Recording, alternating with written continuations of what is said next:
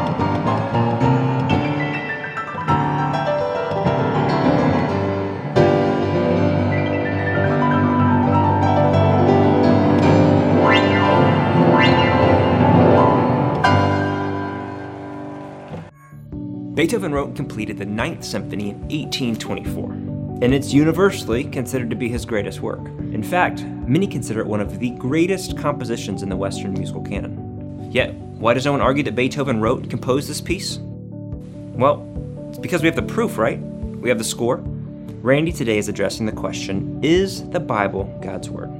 Randy will take you through a series of factual truths of why we believe, without question, that the Bible is God's inspired Word. So please give your attention to Randy Pope. Good morning to all. Glad to have you here today. Looking forward to week number 2. Last week, I know that many of you probably were not able to be with us. You may be here new, and maybe you didn't have an opportunity to catch this online this last week. So just a quick little review of what this is all about, as we call it, investigative forum. Last week, I built the case that I think most people truly do want to investigate Christianity at some point in their lifetime, and that is if they are theists, meaning they believe there is a God. If they believe there's a God, then they don't want to be on their deathbed, as we said, saying, sure, I'm glad I didn't investigate the possibility of Jesus being who he claimed to be. At the same time, we want a place that is safe, enjoyable, and brief. That's the way we would like to investigate. And then we can make our own decisions as to what we believe. Last week, if you want to go back and pick it up, which I think would be greatly helpful if you're trying to make this a good investigation, you can go on perimeter.org/ifanswers, and you can go back and see that. 5 primary questions we deal with each week. One last week was, how does a person really find life satisfaction? Where do you go about to find that? Is it even possible? After dealing with that, today we're dealing with the big question, how can Christians believe that the Bible is God's Word and that it's really without error, which is the contention of the Christian church, that it's absolutely believable? We say, well, wait, even if it ever was, how did it ever stay that way? Through all the generations, the centuries that it's been handed down, how would anybody ever believe that? That's what we're going to look at today. Then next week, we look at a third question, and the third question is this. This, to me, is the biggest of all. It's the most challenging of all. It will take you into realms you've never thought about before. But it's the question, how is it that Christians can believe that God would allow good people, those that are not Christians, but good people, moral, religious people, that they would deserve eternal punishment just because they were not Christians, as Christianity declares Christianity to be a Christian? How can you believe that? Then the next question that follows the following week is the question, well, how can Christians believe of all the religious leaders that have ever lived that Jesus is the one and the only way to God? So during that week, we'll look at other religions and comparative and so forth, try to understand how we can believe that. And by the way, the week before, which we're talking about good people deserving eternal punishment, we'll also address the very challenging question that I hear more than most any other question, and that is, how can a good God allow suffering? All of the painful, hard things that are happening to folks all over the world. What about this last week? How can a God who's in charge allow stuff like that to take place? And then the last question that we want to address, if we find there's any merit to the answers to questions 1 through 4, then we want to ask the question, well, what does Jesus say is required to have eternal life? What's his perspective on what it really means to be part of his family in the Christian church, the true Christian? So those are the things that we'll be looking at in the primary question. That'll take up about a third of our time together. Then we're going to spend the next portion of our time looking at questions that come out of the Gospel of John. You should have gotten a copy of John. If not, you'll want to get one when you leave. But in John, we have questions in the margin, and we're inviting everyone to read 5 chapters per week. Last week would be 6 chapters. There are 21 chapters in the Gospel of John. And to look at the questions that are in the margin and see if you can find the answers to those questions so that you will read in an informed way. And the answer to the question is found immediately across from where that question is. So I will take a few of those questions and we'll address them because it really does help us all to understand the Christian faith, to look at it through the eyes of this particular book called John, all right? Then the third portion of our time is spent with Q&A, and we give the opportunity that you can ask the questions here, and then also you can ask online. You've got a little insert card that tells you how you can text questions even as I'm talking. You can text questions, you can email questions. We're going to start our questions this week with some that you asked last week. We're going to give you an opportunity to have your questions answered. Last week we had so many from the floor that I didn't take any of those, and want to make sure that if you don't feel comfortable doing them in an audible way here, that you can put them online. So we'll start with a few of those. I've not seen the questions, and that's okay. I'll be the first to say, hey, I may not be able to answer the question at all, and I'll say, I don't know. I do that virtually every time we do one of these. There'll be 1, 2, or 3 questions. I say, good question. But I will research it, try to find the answer the next week if possible. If I can't then, I'll say, I don't know. And I want you to know this, that I'm not here trying to debate anybody. That's not my goal. I don't ever do that. I meet with hundreds. I met with hundreds and hundreds and hundreds of men over the last 45, 50 years. Nearly every week, 1, 2, 3, 4, 5 times, I'll meet with different people to talk about the faith of Christianity. And I make it real clear to them, as I do to you, I'm here to help you. And I'm not here to win a debate. It's not my goal to persuade you. It's my goal to say, I want you to have the opportunity to investigate and to see Christianity in a real appropriate way, what it really says. And I think you're going to find that to be accurate here. We will be pretty much clearly on what Christianity through its history has always taught. And then it's your call. If you want to buy in to believe it, we just want to make sure you've had the opportunity to investigate. So let's jump into the question. I think the big beginning question in reality is this. What about this Bible? If everything we're saying is coming from the Bible, then wait. How can you believe the Bible is even accurate? How could I believe it's even accurate? Well, I'm going to give you 6, I'm going to call them realities. 6 realities, that's my opinion. They may not be in your opinion. But 6 realities which make it, and I'm going to call it reasonable, that it would be reasonable to believe that the Bible is God's Word. Now, you need to know this. You cannot prove that the Bible is God's Word. Anybody that says, I can prove it, I wouldn't buy that. No, they may give you reasonable evidence to believe it. You had to make a decision now. Do you think Beethoven really did score that? There's no way you can prove it. No one is living today that saw him do it, that we can say that is reputable, observation, and therefore it's true. No, we don't have that. But there is reason to believe that it is. And by the way, don't you think Jay did a reasonably good job on that song? Man, I thought, wow. I said I couldn't help but think what I thought 2 things. This is where my mind goes. The first thing I thought is, what would Beethoven have said had he heard Jay play that? He would probably have said, I never saw that coming out of that when I scored that. And number 2, I wondered, how fast can he text on a phone? Man, oh man. But anyway, but you can't prove the Bible. So I'm just going to try to give you some reasons to believe. Here's been my experience with meeting with, again, hundreds of people investigating Christianity. Virtually all, I won't say virtually all, but a large percentage of people that I meet with, the first thing that we talk about when we get into the Bible is I say, I'd love to know what your thought is before we get into this. What do you think about the Bible? And typically the answer is something like this. It is a very good book. I think it has a lot of good things for people. And I say, well, so you're not where I would be, believing that it's the Word of God and it's given inspired, meaning God breathed, and it's now left to us an infallible Word. And the answer virtually always is no. I couldn't believe that. And then I say, can I give you some reasons why I can believe that it is? I'm not going to prove to you it is, but let me tell you why I can believe that it is. When I finish whatever I'm sharing, not always, but I would say in the majority of times we meet, here's the response. that I get in different words, but here's the response.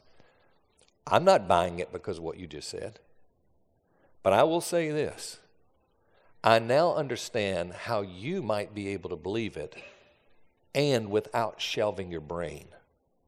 Because most people think Christians that believe the Bible could possibly be God's word have just taken their brain, set it aside and say, oh, it's just faith. I don't know. I believe it because I believe it. No, there has to be reason for anybody intellectually to buy into something. Still, may be wrong, but just to give you the reasons through history why so many incredibly large numbers of people have bought into the Bible being what it claims to be.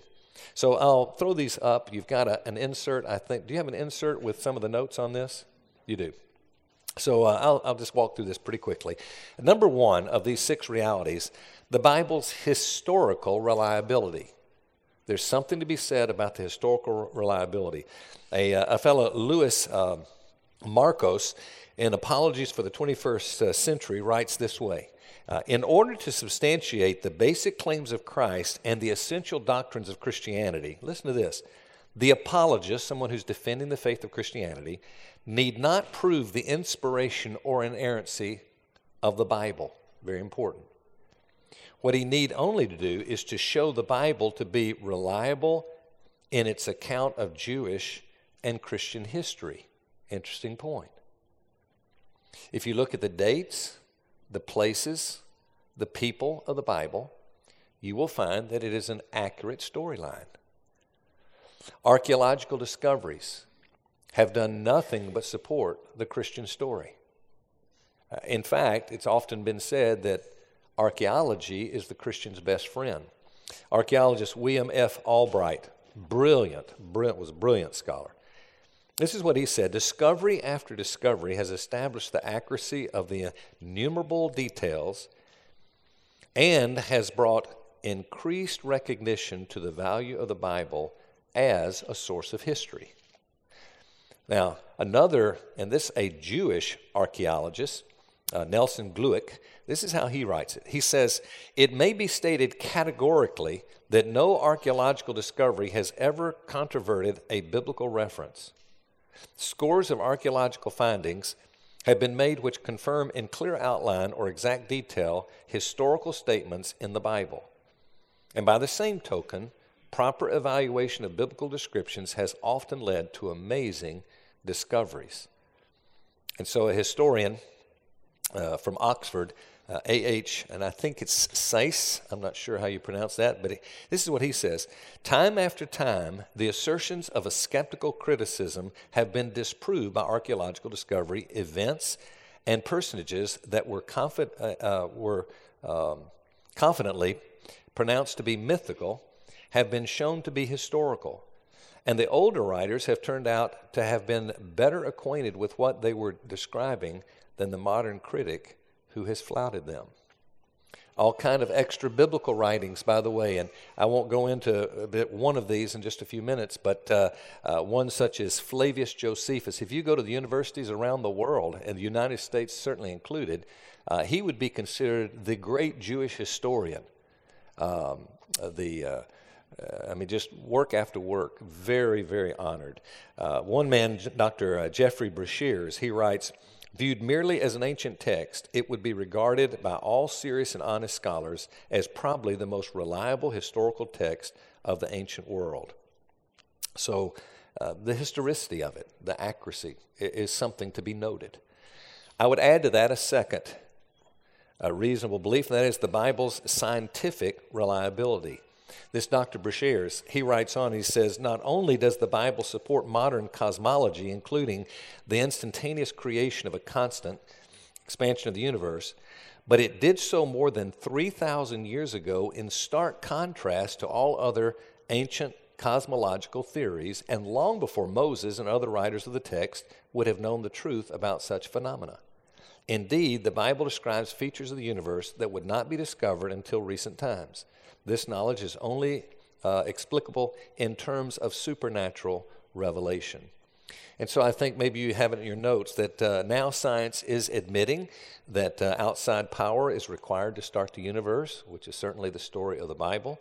and that no evidence exists to show living creatures reproductive outside their own kind. That's a very important part of the discussion about science in the Bible.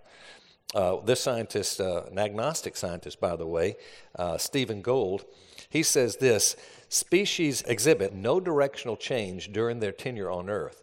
They appear in fossil record looking much the same as when they finally disappear. Now, I want to stop there just a minute, because this is a big question. I'm asked this over and over again. Randy, how do you explain, the Bible does say that God created, and we know science has proven the fact that that's not the way it is. It's evolved. Evolution is the answer today, and all good scientists know that. And immediately when I hear that, I say, I bet you they've not read much in terms of all views. Now, Christians like myself have had to read the other view because we're raised hearing it and believing this is what it's supposed to be. Education's, taught us that. But so many of those who would hold to evolution have never read a Christian perspective. And so I'll often pose this question. I say, let me ask you the question. Have you ever read, let's say, 2 books, even 1 book, from a brilliant scientist who's very reputable and honored in the scientific world, who is a creationist and writes why he or she is a creationist? Have you ever done that? And the answer I always hear is, no, I really haven't. Now, there have been people I'm sure that have and who would still not agree. But I'm just saying the people I talk to say, I've never have. And I say, here's my opinion. It may be a wrong opinion, but it is mine.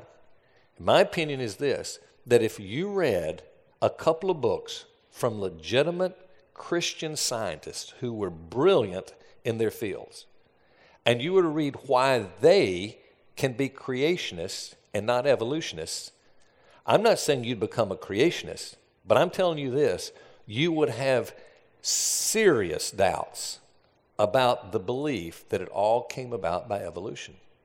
I often use this little description. I'll say, imagine that you're walking along in the 450 AD, long before there's any such thing as technology. And as you're walking along maybe the seashore, you find washed up a little instrument. It's this thing right here. We call it an iPhone. And you say, what in the world could that be? And you hit a button, and there's a picture comes up. And you go, wow. And then you see some numbers that about periodically it flips to another number, and it's a numerical number that you're used to saying, well, that's amazing. Look at that. And then you happen to hit a little button on it, and next thing you know, you go, and there's a picture of something right in front of the phone. And you realize this thing just did something to make that right here. And you're just amazed. You go into it, you see all of these different things that it does. Now tell me this. What is the possibility in your mind, just the possibility, that it could have evolved over, let's not just say millions, let's say trillions of years, this thing evolved over time without any outside influence, it just happened to become what it is. And every one of us would say, I can't buy that. I don't believe it. Then you take the human body, and sometimes we don't understand the difference between the complexity of this and the human body. I have a very close friend who he's considered one of the greatest scientists in the world today. His team that he led made the greatest medical discovery in modern history. They said he could be up for one of the greatest awards of all time in science. And he deals with genetics and the cell. And I'm talking to him, who is a Christian.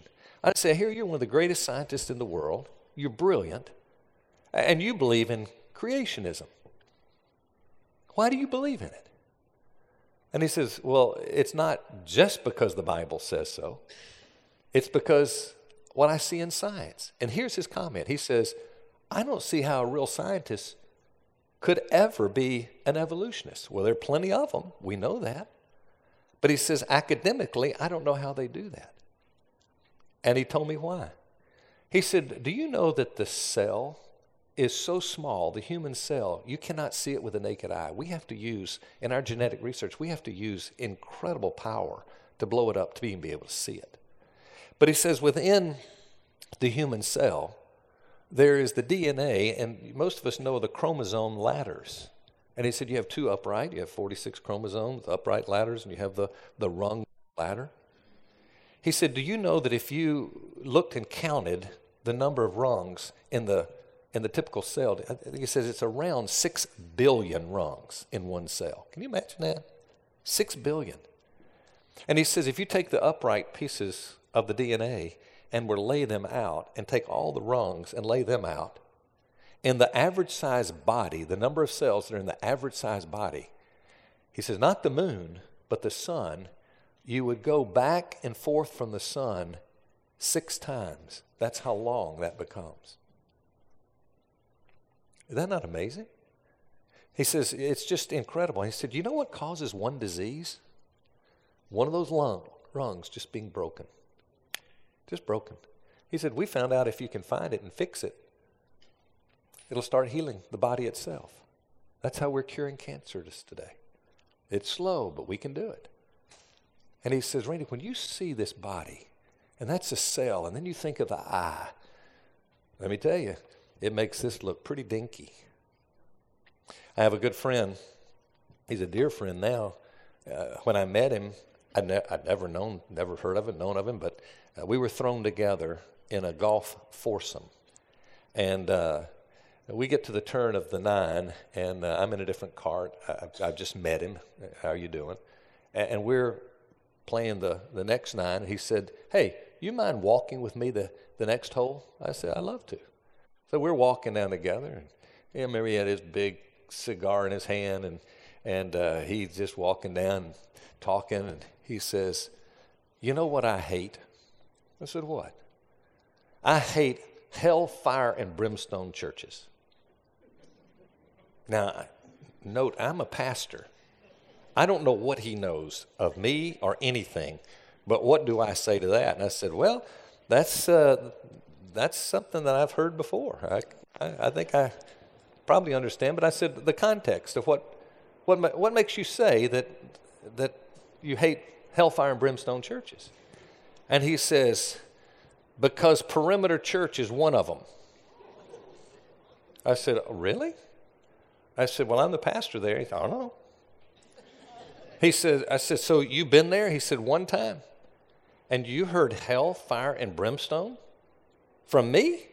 He said, well, this is what I heard. I heard you say Jesus is the only way to God. That's hell, fire, and brimstone right there. I said, man, what a great discussion. I said, if you ever want to get together and have lunch, I'd be happy to meet with you and we could interact on whatever questions might exist. He said, I'd like that. So we get together. And we talked, and I showed him the little diagram that I showed you last week. And he said, I can't believe in your Christianity, though. I said, why? He said, because you got to admit it. The Bible says that God created. I said, it does. He says, and science has proven that God didn't create. I'm not going to believe something that goes against realities of science. I said, well, we can talk about that one too. And so we're in the midst of talking, and so we get to the end of 4 weeks just going through these questions that we're going through as a group here.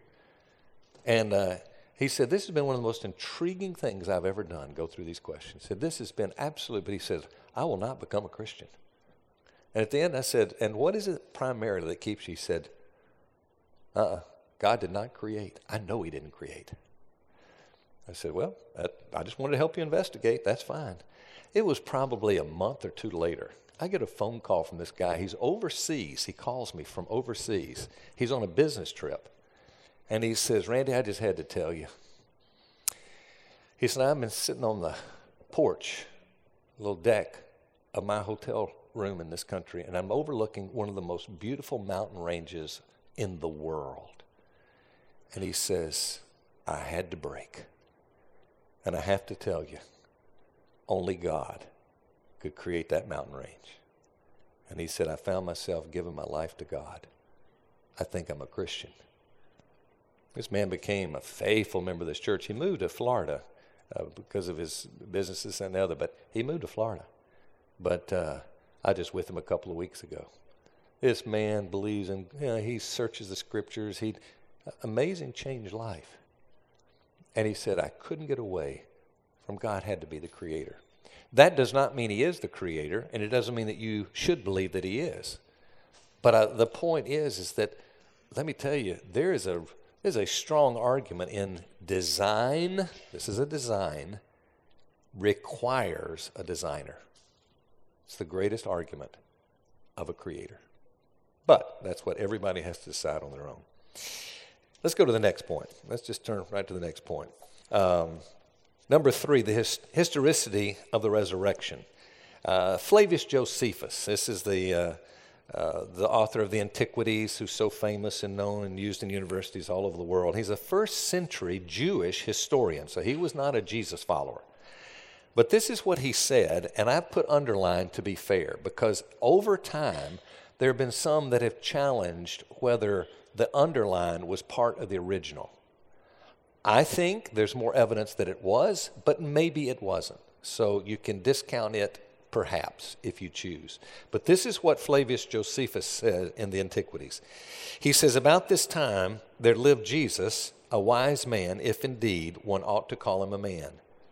For he was one who wrought surprising feats and was a teacher of such people as accept the truth gladly. He won over many Jews and many of the Greeks. He was the Christ. When Pilate, upon hearing him accused by men of the highest standing amongst us, had condemned him to be crucified, those who had in the first place come to love him did not give up their affection for him. On the third day he appeared to them restored to life, for the prophets of God had prophesied these things and countless other marvelous things about him. And the tribe of these Christians, so called after him, has still to this day not disappeared. Now, this is a man who lived literally just a few years after the death of Jesus. So there were people alive during Jesus' time when he was writing as one of the great Jewish historians. So the next little subpoint there about the resurrection is this. I think it's very interesting to know that, do you know that historically the record says, not the Bible, that each of the apostles, there were 12 apostles, they died a martyr's death in believing in Jesus. Now imagine if there was no resurrection. I mean, and you knew there was none. You were there and there was no resurrection. And they're going to put you to death for your belief in Jesus. Don't you think you go, okay, time out. This was a fun little ride till now, but I want to tell you what, I don't believe he really rose. They apparently had conviction. What brought that conviction? They believed in a resurrection. Doesn't mean he rose from the dead. But that's an important point. We'll get to that when we come to Jesus in one of the next questions in a couple of weeks. Then let's look at number 4, the Bible's unified theme. Just to note, the Bible is written over a period of 1,500 years. There were 40 authors. They were written in 3 different languages, Greek, Hebrew, and a little bit of Aramaic. They're from different continents and different cultures, and there's the absence of contradictions. Now, some of you will say there are contradictions, and from time to time we get some of those contradictions. I've yet to find a contradiction that has convinced me that it is a contradiction. Doesn't mean it's not a contradiction. There are some things that are challenges in the Bible, but you look and you study and try to figure them out, and you go, oh, well, that explains it. Well, am I foolish? Maybe so. But the point is, everybody says it's riddled with contradictions. There's basically only two things in the historical record that people still hold up. And though, again, there's answers to those questions, I believe, but my answers may not persuade someone else. But please don't think they're just all of these contradictions. All these authors, they didn't contradict each other. One single united theme. Number 5 of 6, the Bible's fulfilled prophecies. Don't know if you know it, but there are over 300 fulfilled prophecies out of the Old Testament, including these. That the Messiah would be born in Bethlehem, he would be descendants of David, he would be betrayed by a friend, he would be sold for 30 pieces of silver, his hands and feet would be pierced, he would be crucified with thieves, and he would be buried in a rich man's tomb. All of those things written in the Old Testament about Jesus.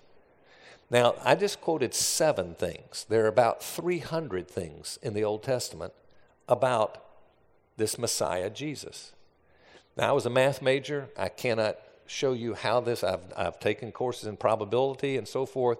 I know kind of how you get there. But if you take only 8 of the 300 and you did an odds calculation of time, different people who wrote these, different places, all the detail we've said, and you were to calculate just a probability of that coming true, all 8 of them over that time period, the number would be 1, and you'd have to put a comma and 17 zeros that follow it. I don't know if you have any idea how long that is, but it is beyond imagination. So it's a lot, I'll say that. If you did 300, who knows? Number 6, the Bible's manuscript preservation. There's something that would be interesting to you to know. You've heard of the Dead Sea Scrolls, perhaps. The Dead Sea Scrolls, until 1947, had never been discovered. These, the oldest manuscripts at the time were in the 19th century, or the 9th century AD, not 19th, but 9th century. Those were the oldest that we had, so you couldn't go back any further. Then the Dead Sea Scrolls were discovered in 1947 in some caves in Israel, and they contained not the whole of every book but of the Old Testament, but it did have all but Esther, at least parts of it, of the book of Esther. Now, the interesting thing, this took 1,000 years back, so you're going down from the 9th century 1,000 years. Keep that in mind. And so the big question of the waiting world was this: when they start looking at this, how different are they going to be than 1,000 years afterwards that they found all these manuscripts? And here was the interesting thing. Though they dated so far back, they were virtually duplications. In fact, there was one chapter of 166 words in the book of Isaiah that there was one word change, and that was a 3-letter change, and it did not change any meaning of the text. And it made the world stop and say, how can that be? Could it be that God preserved it? Christians sure think so. Doesn't mean that he did. Interesting. We call this an ancient manuscript. If you go to Plato, everybody knows who Plato was, or Aristotle. Do you know that Plato, 1,200 years after his writing, there were 7 manuscripts of one of his great works. Aristotle, in 1,400 years later, 7 manuscripts. The New Testament, the same period of time, had 14,000 manuscripts. So what I want to do is I want to show you how this works so that you'll understand when Christians say they believe the Bible is without error. I don't think most Christians even know what they mean when they say that. There was, first of all, an autograph. And so I'm going to put a dash there for the first writing of one of the 66 books. That's called the autograph. Now, we have no copies of an autograph today. But you need to understand that when we say the Bible is inspired without error, we're talking about the autograph. And we don't even have it. Well, that's easy to say. But hold on with me just for a minute. What happened was the autograph would be copied. And there were copyists. And copyists, the word is scribe, copier. Scribes would copy the text. And so this one would be sent to a scribe at a particular place, and he might labor for a year or two and get 3 copies. Well, that's a slow copier, isn't he? Very slow. Because this is what you had to do to copy. You had to follow the law of the scribes. And the law of the scribes, I know you people behind me can't see too well, but the law of the scribes, just kind of follow what I'm doing here. They'd say the boy went to the store, and they had to repeat that. They had to scribe that or copy it. Now, this isn't exactly it, but I've studied this, and I don't have the detail, but it'd be like this. You'd have to say T-H-E, T-H-E, T-H-E, T-H-E, oh, E-H-T, E-H-T, E-H-T, B-O-Y, B-O-Y, Y-O-B, Y-O-B. And then they'd have to go back and do the boy all the way back and forth and back and forth. They get to the end of the line, and they had to turn around and do it again. Can you think of a more boring life in this world? They spent all day doing this, and they had to follow the law of the scribes. Heavy penalty if not. Do you think that all the scribes followed the law? No. There's error in that, but you know the error would be minimized.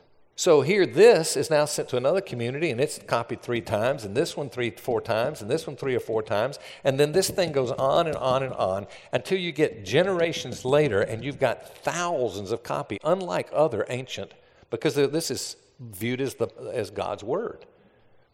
Plato, no. Aristotle, no. But the Bible, yeah.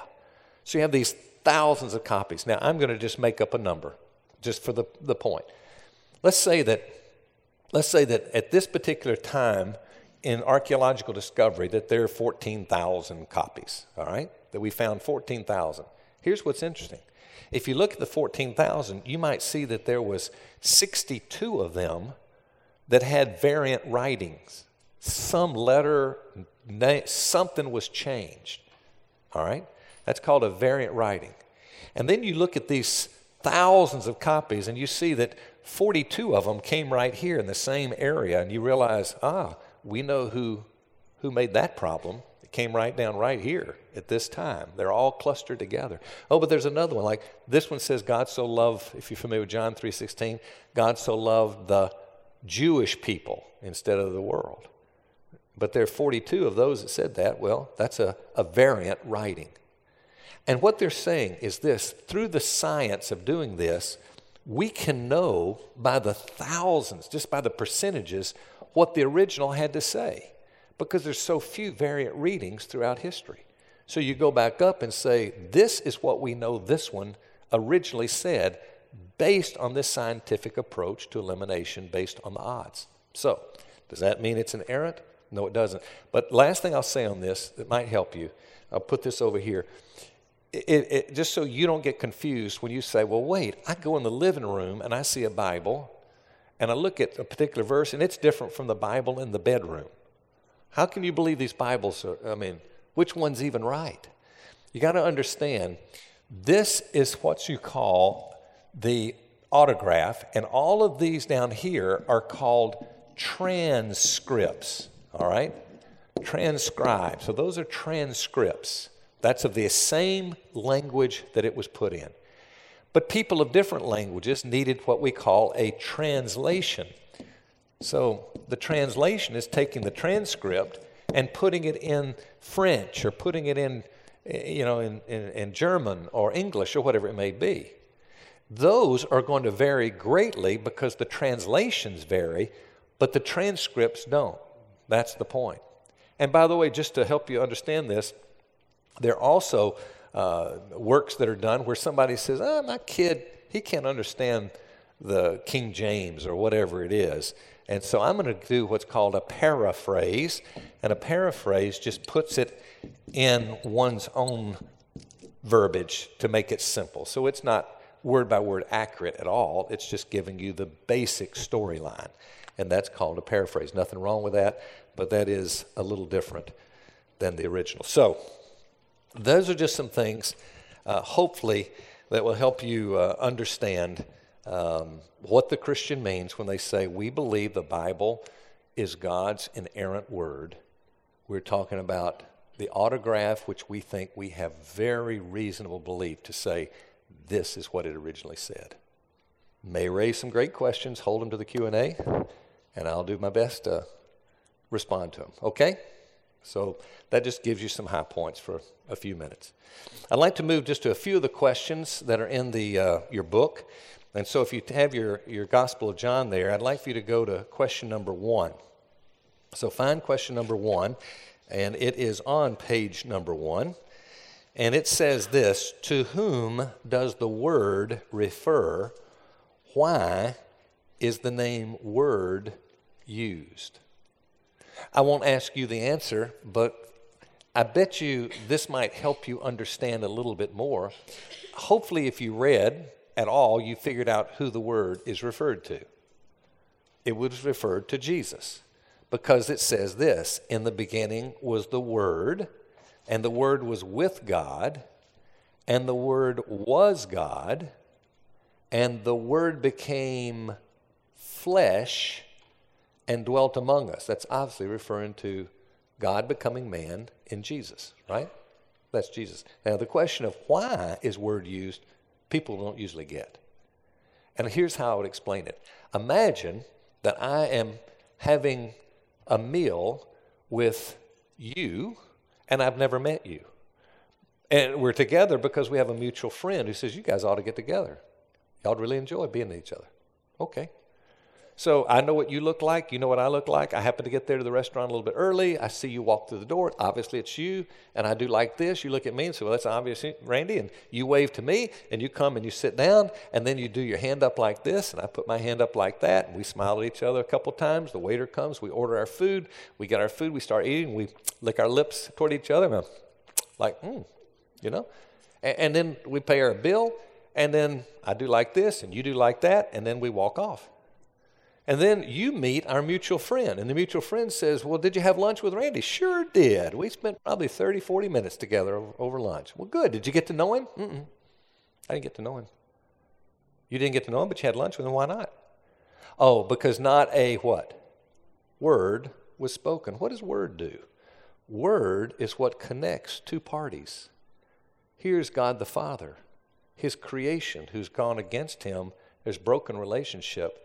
How is there going to be communication? He sends his Son, who is that one, through whom we get to know the Father, and the Father, in turn, loves us. So that's the reason word is used. Let's skip down to number 3. Why was Christ called the Lamb of God? This is important.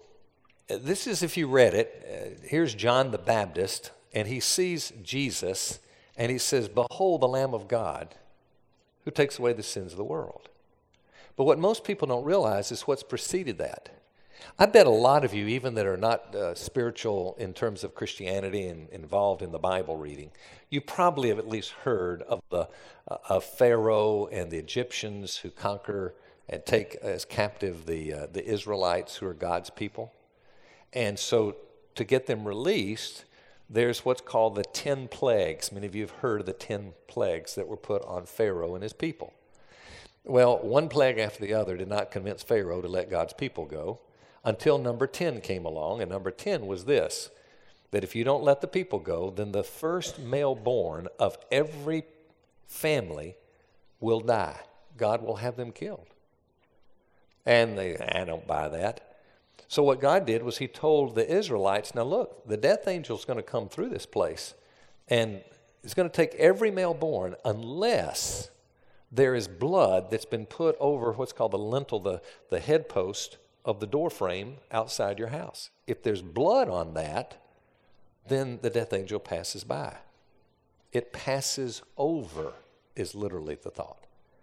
And in order to do that, they were given instruction. You better take a lamb, and it has to be a specific type of lamb. It has to be a male, hear this, and without blemish. Couldn't have an eye that was out. Couldn't be lame. The best of the best. And then they would take that little lamb with children and everybody around, and they would cut the jugular. It was not a beautiful thing. Particularly if your kid has said, oh, that's my pet. That's my favorite. That's the best one of all. Don't they? There's a little mean one that bites. He's got one eye. You know, no, it has to be a male without blemish. And so they take it, they get the blood, they put it in a basin, and here's what they had to do. On that very night that the angel was to pass over, they were to have a meal that became known as the Passover meal. Jewish people still hold it to this day.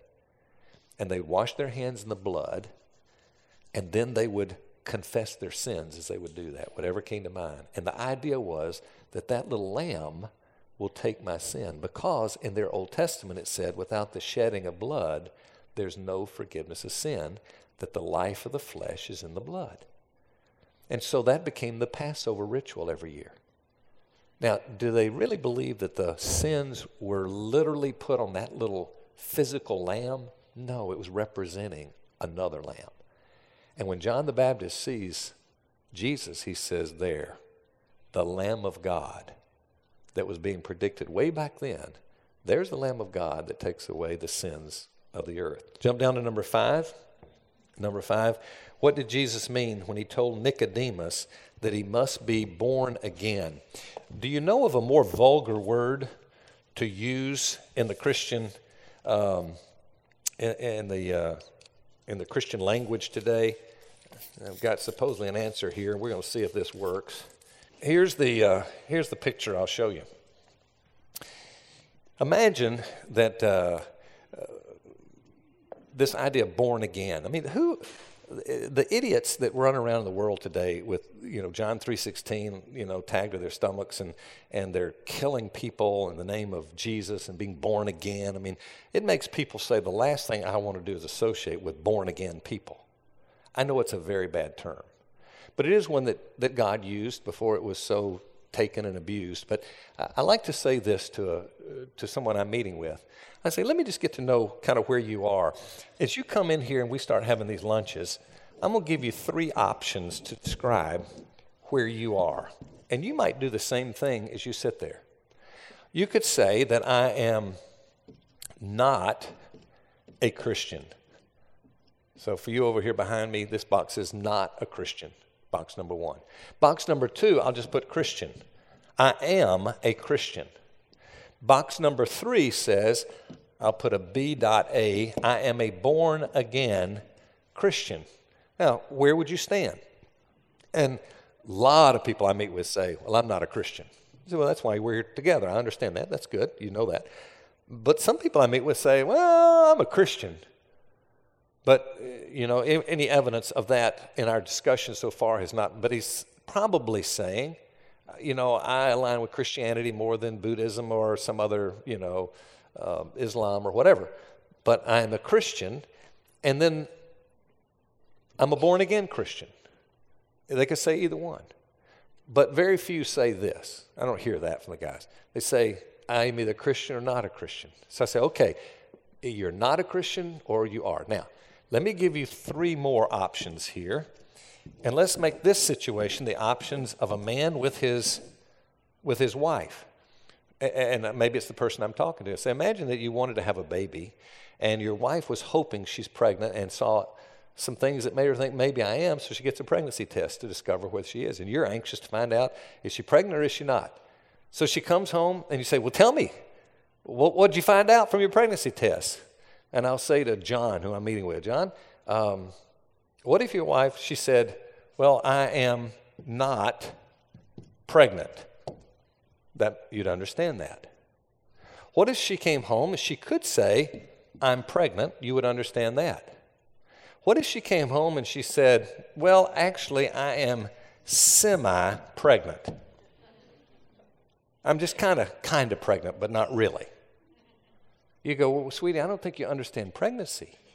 You either are pregnant or you're not pregnant. Oh. And I said, the same, you need to understand this. These 2 are really synonyms according to the way Jesus used it. You're a Christian because you're born again. You're born again, which makes you a Christian. So those are really the same. And we need to understand that we shouldn't confuse that. Now, what I'm going to do before this 5 weeks is over, particularly in week number 5, I'm going to do everything I know how to do to make it as simple and clear as possible as to what it means to be born again. Don't let the vulgarity of that term throw you. You don't have to use it to describe you, even if you become a Christian. But we do want to understand that there's something to this idea of a rebirth, and we'll get into that at another time. Let's go to number 6. What did Jesus say was necessary to have eternal life? And the word is believe. But I want you to know this. This is where a lot of people get confused about Christianity. They hear, okay, if you believe, you have eternal life. Well, I believe. Yeah, I believe Jesus lived and died, and I accept he's who he claimed to be. That is not the word belief. The word belief carries the idea of either I acknowledge something academically, believing it is so, versus I trust myself in what I believe. I put my trust in that belief. I'm going to use an illustration when we come to the final week that's going to really make that come clear. But I'll just leave it at that right now. The last question that I would look at, and by the way, number 7 and 8 I won't read or go over, but it's basically Jesus calling himself God. And when I have people tell me, well, Jesus didn't even claim to be God. Oh, no, no, no, no. Look how many times in these questions, when you look up the verse, Jesus is claiming to be God, straight out. So maybe remember liar, lunatic? He could be. He could be lying about it. He could be crazy thinking he was, but he wasn't. Or either is he claimed to be the Lord of the universe. Number 9 question, then we'll go to our Q&A from the floor.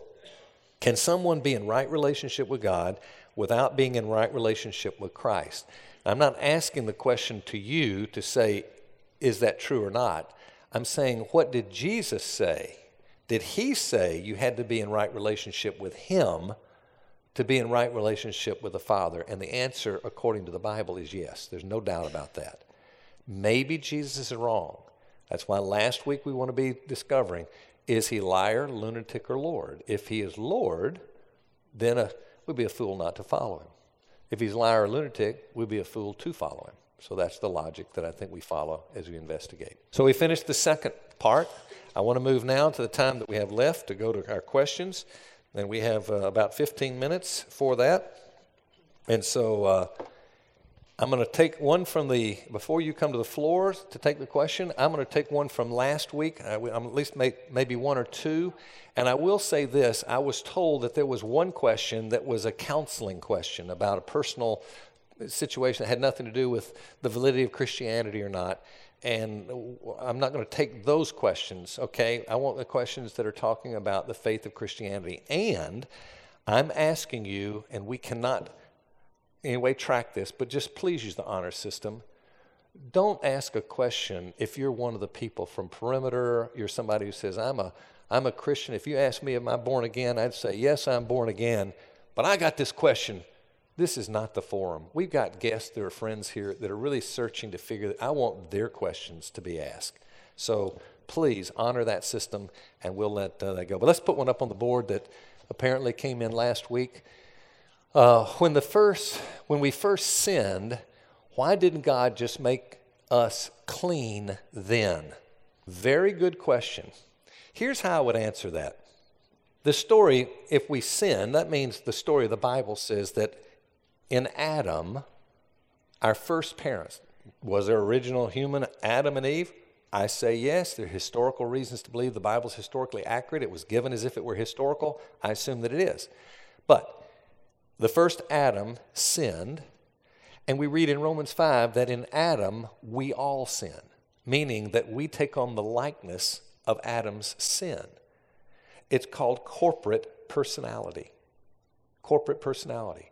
In other words, because he sinned, therefore we are in his lineage and we sin. I may go into that even further if you're interested, but there is some very interesting stuff that comes out of that. But in a similar way, we have a second Adam in Jesus, and everybody who's in Jesus, we get treated the way Jesus is, as perfect, as if we're perfectly righteous. So that's the whole concept when it says, now, instead of going through this whole long thing where people are, at the end times, those that are real Christians, they go to heaven. Why didn't he just clean everybody to begin with? Here's my answer. And this is a very logical answer based on what we do know about God. Here's the thing. If there was somebody in your life experience that you knew was the most brilliant, the most wise, the most amazing person that you have ever come in contact with. Maybe the very, very, very best athlete, the very, very best actor, the very, very best, whatever it is, they're just absolutely the very best. Imagine the honor that we're giving to sports figures and all kind of people and the best of the worlds, and we honor them, and they get glory. Now, you need to know that God made it real clear that his reason for putting people on earth was to glorify him. If he's perfect in God, he has the right to have those that would glorify him. Now, let's assume that God did not allow sin, which is basically, why don't you just let sin not be ever happen and it's done away with? So there's no sin at all. So everybody who's created ends up going to heaven, right? Now, God is certainly a perfect God, right?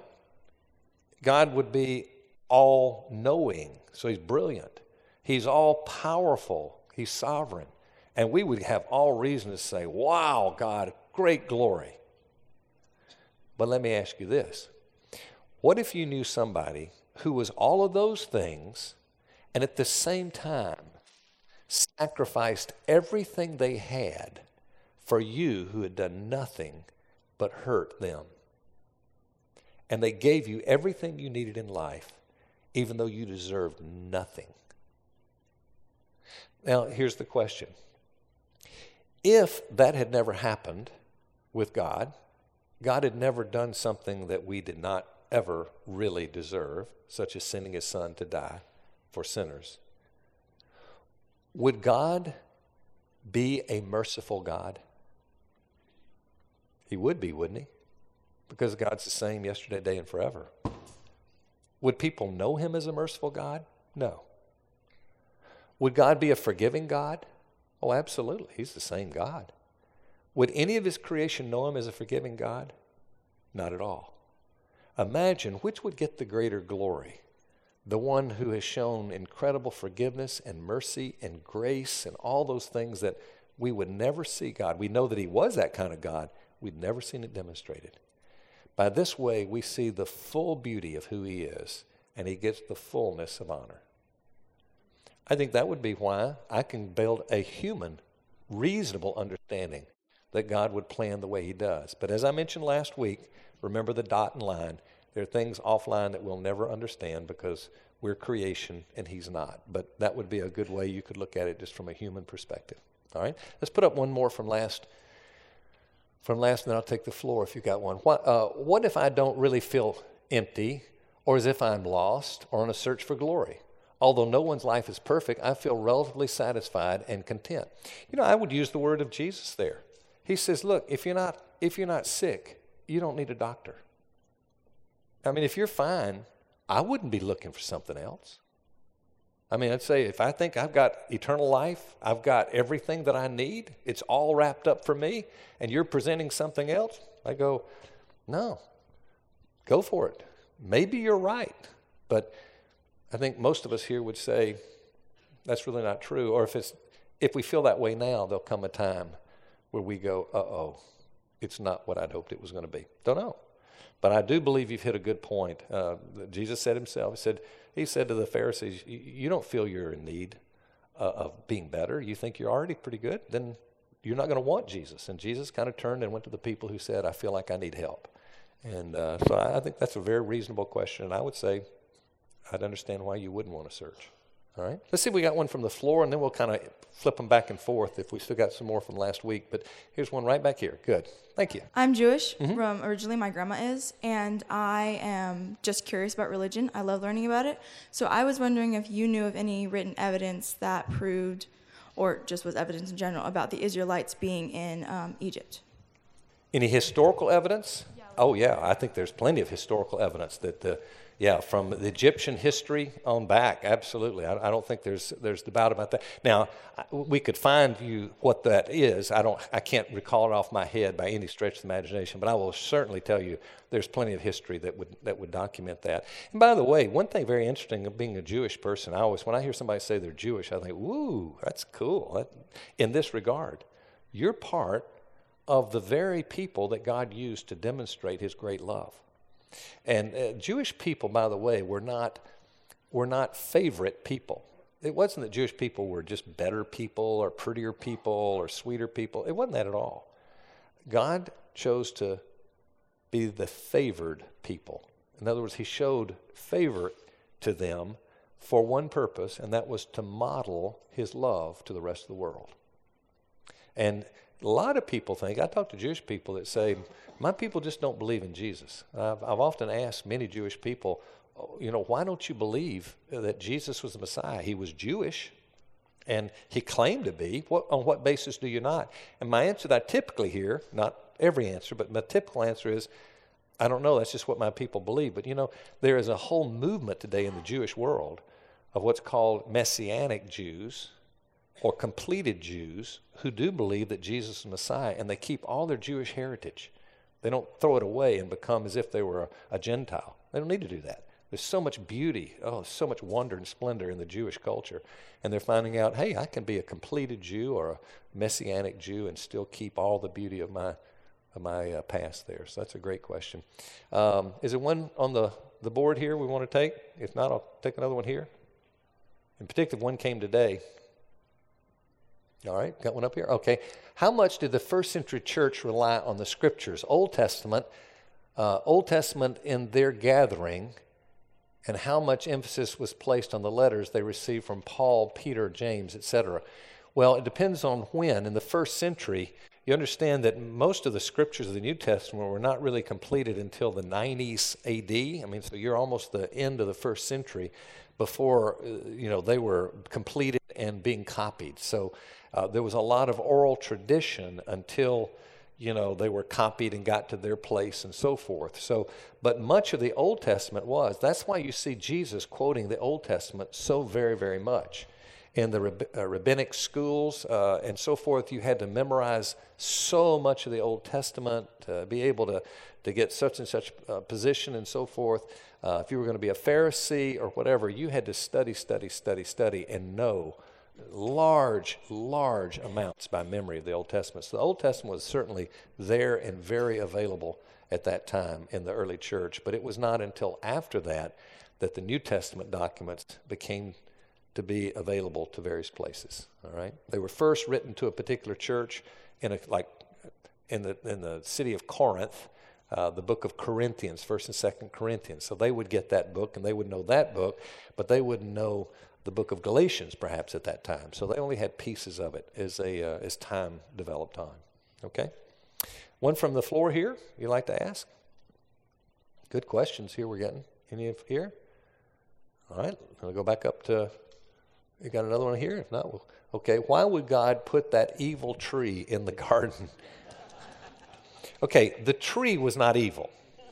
All right, the tree was not evil. It was a good tree, but it was forbidden tree. And if you know the story of the earliest chapters of Genesis, you have this story where God is telling them, I don't want you to partake of that particular fruit, because if you do, you have violated my will. And so he has they're really given a restriction, and the obedience that was required of that restriction would prove that their heart was not perfect. And so then they had to be put outside that so that there would be the hope for redemption. And so if you know the story, there was an angel with a sword there to say, don't come back in, because that's the worst thing that could ever happen to you right now. And there's hope that's going to be coming by the one who would hang on the tree. And so you have the prophecy coming then of right after that, of the Messiah to come. But in terms of why God would do it that way, I don't know. You know what he did, and you understand that he did it in certain reasons because it was going to be a restriction to show the heart and so forth. But why did he do it that way? I wouldn't know. But it's a good question. Good question. Any more right here? Well, we got the audience. I want to take as many as you have. You have any? All right, let's see. Well, our time is, that's our hour now. We'll stop there since there are no more questions from the floor. And again, you can go to perimeter.org/ifanswers. That's right, perimeter.org/ifanswers. And you can see questions that have been asked. You can get this week's. We'll have this up probably Monday or Tuesday if you want to go online. And you go there to get this, perimeter.org/what? It's up on the board. Okay, there you go. So you got it. We'll keep that up so you can find out if you want to go back to that. Feel free to bring any friends next week. Better they can look back and see what we've already covered, all the better. But and if they ask a question we've already covered, I'll let them know that and they can go back. But just know that this is an open forum for any that would like to find out and investigate. And we hope it's helpful. All I'm trying to do, let me make it clear, all I'm trying to do is to give you the answers and relatively appropriate answers, I think, to what the Christian faith would say. And I think when you finish 5 weeks, you'll be able to say, I have done an investigation, and you make the decision that you believe about who Jesus is. Okay? Can I pray for you? All right, let's do that. Father, I pray for our friends all gathering here, just investigating and thinking through this. Some of us already your children, just trying to understand some of the things that we've heard, and we want to believe with conviction and with reason. So, but Lord, just I pray that you would help us, particularly our good friends here that are guests, that are trying to figure this thing out. Make it a profitable time, and may they be pleased that they came. We ask it in Jesus' name. Amen.